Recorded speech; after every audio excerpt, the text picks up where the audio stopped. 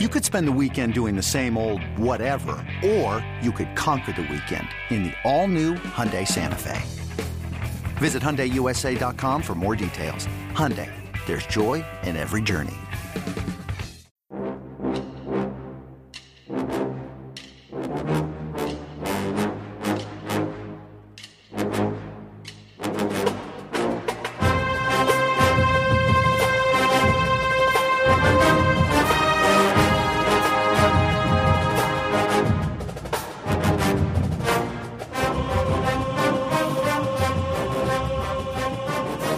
Good late morning, Bucknutters. It is Wednesday, December 15th, 2021. I am Dan Rubin. This is the Bucknuts Morning Five and Change. It is the first day of the early signing period. We are coming to you a bit later than usual today. We needed to respond to news that would have been rendered obsolete had we recorded earlier. We appreciate the People's Champ, Matt Baxendale, for waiting it out. Bax, how goes it? Well, not as good as it could have been after the news about a certain cornerback from Texas and some fun with some boosters in NIL, but we'll get to that. Either way, it's the start of early signing period, so you can't complain when Ohio State still is sitting on the fourth class in the country. Ohio State has the number 4 recruiting class as of this taping. Obviously, everything is fluid, but the number 4 overall class, it is a fantastic class. I would say headlines by a quarterback in Devin Brown and a trio of linebackers that we will get to. But the news of the day is not good. Defensive back Terrence Brooks, who has been verbally committed to Ohio State since June the 30th. Kerry Combs was down there to visit him recently. He was apparently locked and loaded. Unfortunately, he was locked and loaded for a closer destination. He flipped to Texas. There's talk of NIL. There's talk of the Quinn Ewers influence.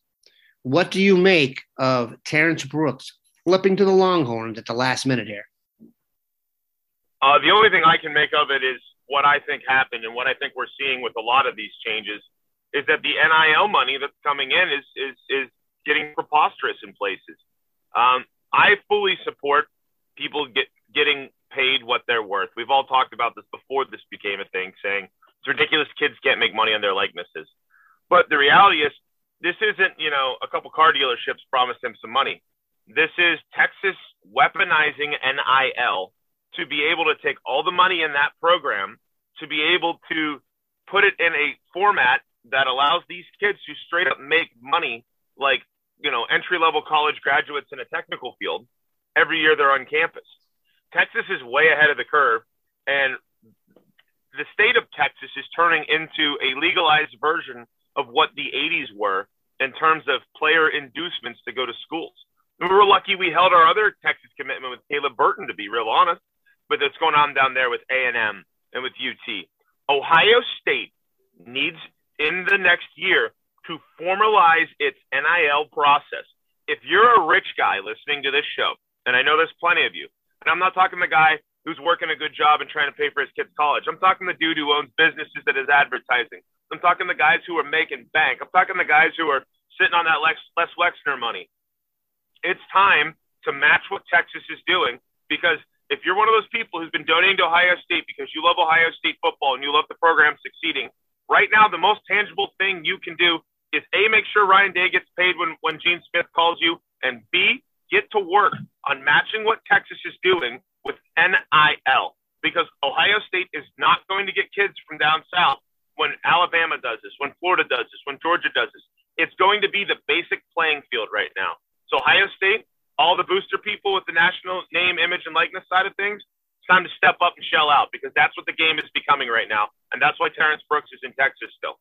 This is going to reach a crescendo, especially with Brooks flipping. And as we are recording this, there's talk of the number 1 player in the country, Travis Hunter, possibly flipping to Jackson State. So, come on. What's going to come out in the days to come, I believe, is not the issue of funds. There is no question Ohio State has plenty of money and plenty of people willing to give the money. It's going to be the administration's view of NIL. If that doesn't change, right now it's, let's just say, very conservative infrastructure-wise. If that doesn't change, then it's going to be a disadvantage going forward. The other thing from an an infrastructure point of view is Ohio State has like the biggest compliance department in the country, right? What are we worried about complying with anymore? There's no NCAA investigations about paying kids because that's straight up happening now as part of NIL. So why don't we turn that compliance side into an NIL support side and repurpose those administrative people who aren't doing anything anymore? So it's just a thought, but that might be another thing Ohio State could do, because I don't want to be sitting here in a year going like the Michigan fans have for 15 years. Oh, it's academics. Oh, with Michigan, we won't do that. Ohio State, we better do that, or we're not going to be successful, period. This is going to be a competitive thing. We are off the moral bandwagon here. The rules are gone. One is a philosophical discussion on how you think things should be done, and one is a practical discussion on how things are getting done. Ohio State has been a program of action in the past. Just like Beck said, it's probably going to take some pressure from those of you with pockets much fatter than mine. Let's talk about the class, the positives. I thought last year's class was headlined by a defensive line haul where you could probably pop 4 guys into the starting lineup next year. And they also had a quarterback from out west in Quinn Ewers. Now this year, it's the linebacker haul. 3 in-state stars, C.J. Hicks, Sonny Styles, and Gabe Powers. Hicks and Styles, the second and third highest rated linebackers Ohio State has ever attracted. The quarterback is Devin Brown, this time from Utah, not a kid from Texas. How excited are you about the linebackers? And given where the program has been, it does seem like they have clearly addressed a giant need. Yeah, to say the least. And they got a little bit of a benefit with Styles reclassifying. This is a guy who was, I think he was the number 1 player in Ohio next year, and he ends up being a number 2 this year by a squeaker with the reclassification. Now, in the era of NIL, I get worried about a kid who reclassifies up. We already got burned by that once, right? And you have to hope that Styles has the patience. He might not necessarily be on the field right away. And as we've seen, patience in college football right now is not a common thing. So that I have a little pause there just based on the whole Ewers situation, how it didn't pan out well for Ohio State. But it's very clear with Hicks, with Powers, with Styles, that Ohio State is looking to upgrade a position that, frankly, this year wasn't very good. And I think with a coach coming in and Jim Knowles, who's a linebacker-centric guy, that's also going to help these guys be able to develop at a quicker rate. Look, it's no secret that Ohio State's best linebacker this year was the guy who had a couple years in the running back room, Steele Chambers. That obviously can't continue at a place like Ohio State. And so you've got some young guys who are coming in that I don't know if they're going to play right away because you never know. But at a place like Ohio State with the talent level that we're talking about, you never count them out either. We've had plenty of kids come in and start right away and play right away, significant minutes. We've seen it this year. We've seen it almost every year. So if one of those guys comes in and all of a sudden just says, yeah, I'm one of the linebackers, then that's a great thing for OSU because obviously the pedigree is there as well. So this class certainly addressed a lot of the defensive things that we've been wondering about. One of the big, reputations Ryan Day has gotten as a recruiter is that he crushes it offensively, and his defensive classes are only starting to catch up. So, and with losing Terrence Brooks, by the way, this is now 2 out of 4 classes for Ryan Day where our top-rated cornerback from out of state has flipped to the home state school late in the process. So, this is something that we're still going to be working on at Ohio State, and hopefully with the arrival of Jim Knowles will help that going forward. But I think Ohio State certainly addressed the needs at linebacker. And while we're at it, they also certainly addressed the needs at quarterback, because we were at one point in time talking about Quinn Ewers being part of this class before all the shenanigans with the money that's gotten involved has led to just sheer craziness. But getting a kid like Devin Brown is a heck of a backup option. You're talking a top 60 national kid. I don't necessarily know that he won't have the opportunity to be a better college quarterback than Quinn Ewers. He just doesn't have the same sheer arm talent. So this is a pretty good quarterback that they brought in to replace it, folks. Let's not act like he's a replacement. This is a front of the line player. So there's a lot of nice things about this class. Even with losing Brooks, it's still 4th in the country, and it's not done. Remember, this is the early period. So there's some good stuff in this group. There's no question about it. But the highlight, like you said, Dan, is definitely the linebackers. I'm going to try to make 4 quick points here. 1, Ewers versus Brown. There are some people in 24/7 who I trust who like Brown better. This is not a physical issue with him. He is supremely gifted.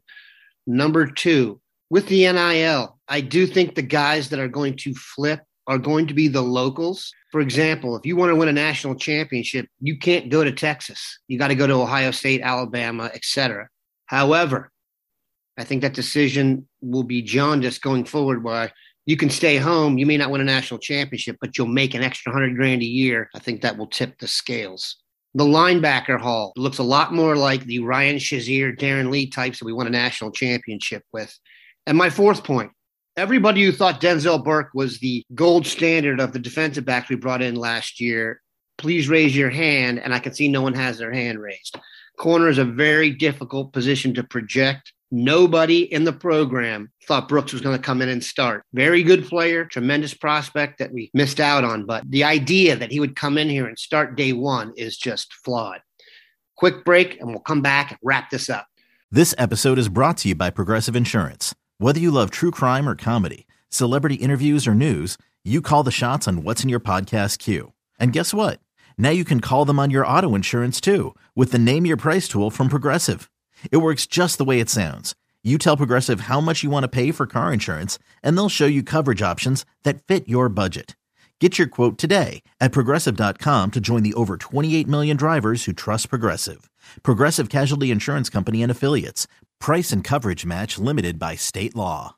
All right, we are back. The latest name to join the fold was yesterday. Long thought to be a Buckeye. It came down to Alabama or Ohio State for defensive lineman Caden Curry. Your thoughts on the addition of the Indiana star? Anytime you beat Alabama out for a defensive lineman, you've done something right. That's the most basic way I can put it, right? Bama is a machine at sending kids to the league, just like Ohio State has been. So when you have those two schools fighting over a prospect, he can be from Indiana, he can be from Canada, he can be from Timbuktu. It means he's a legit prospect. So this is a big win for OSU, right? I think a lot of people look at these ratings like they're gospel. And you kind of touched on this, Dan, with the Denzel Burke thing. Like, Denzel Burke was the third or fourth rated corner in last year's class. And he's the first corner in memory to come out and be a stud as a freshman right away. I mean, he's better than Denzel Ward was this early. So, you know, there's a lot of uncertainty. You know, 24/7 does an unreal amount of work to rank these kids, to get you what they project them as. But there's still an element of an unknown, right? And Caden Curry might end up being a top 5 player for all we know. Because if Ohio State and Alabama are both after a D lineman, it means he's a heck of a player. And I'm excited to see what Ohio State's D lineman class is going to do here, back to back with the class that was Tyleik Williams and JTT and Jack Sawyer. You know, this is a good group of talent.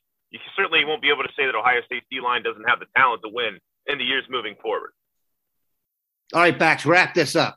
There's usually some prevailing narratives when it comes out of a day this big. One, who will be the positive vibe and who will be the negative vibe when it comes to the Buckeyes?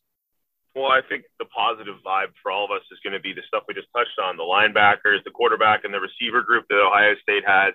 That's going to be the big positive. That's all. That is a huge positive, right? And I think there's a couple lower-rated kids in this class that aren't necessarily getting talked about, but what happens with every class? And this is so important to remember.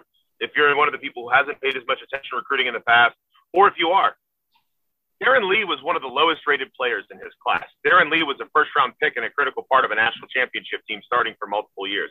He was recruited as a safety. He was a linebacker star at Ohio State for a couple years.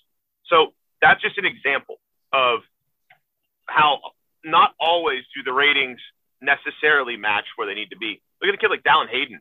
He's a kid who could be a really good player for Ohio State. Even Avery Henry. Like, everybody's like, why is Ohio State taking a kid ranked lower than 1,000th in the country? Well, clearly Ohio State saw something there. And I don't know if this is Trey LaRue. I don't know who this is going to end up being. But I'm intrigued when Ohio State just takes something so far off the board and doesn't even blink at it. I mean, Ohio State's coaches are smart. So if they think that they had the scholarship offer to get this kid, then let's do it. Now, I think the negative takeaway we've hit a lot on here, it's going to be the uncertain future surrounding the NIL process and the fact that it's costed Ohio State a player like Terrence Brooks. The bottom line here is that there have to be major changes. And those major changes aren't necessarily with Ryan Day and company. They're going to be in the support for Ryan Day and company. Like, of course, Ryan Day needs a raise. And of course, we needed Jim Knowles to come in and take over the D. But the big negative here is Ohio State going to react the way they need to reach this new world of recruiting? Because if you're not able to get the Florida kids, the Texas kids, the California kids that Ohio State has consistently got over the last couple of years, it's harder and harder to build a national championship caliber team with only Ohio and Midwest kids. And the financial inducement aspects of all this now, these coaches are going to have to go in and essentially say, talk to this person about all the opportunities around Columbus, because they're technically not allowed to walk in and go, here is a package of $3 million worth of endorsements you can make in the next 4 years or something, right? They're not allowed to do that right now. But that process of what the thin line between the NIL allows and doesn't allow needs to be narrowed as much as possible. And the resulting bank of recruiting support from all you people out there who have the means to do so, time to pony up. That's where we're at right now. And that's the big narrative that's going to be coming out of an otherwise successful signing day for Ohio State. And we need those people to pressure the administration and let them write some checks. When all is said and done, people, I do think the biggest move Ohio State made was going and getting Devin Brown to replace Quinn Ewers. You have to have a franchise quarterback going forward in football. They've got 3. The future is bright. All goals remain intact. We appreciate the People's Champ stopping by. Have a good one, Bucknutters.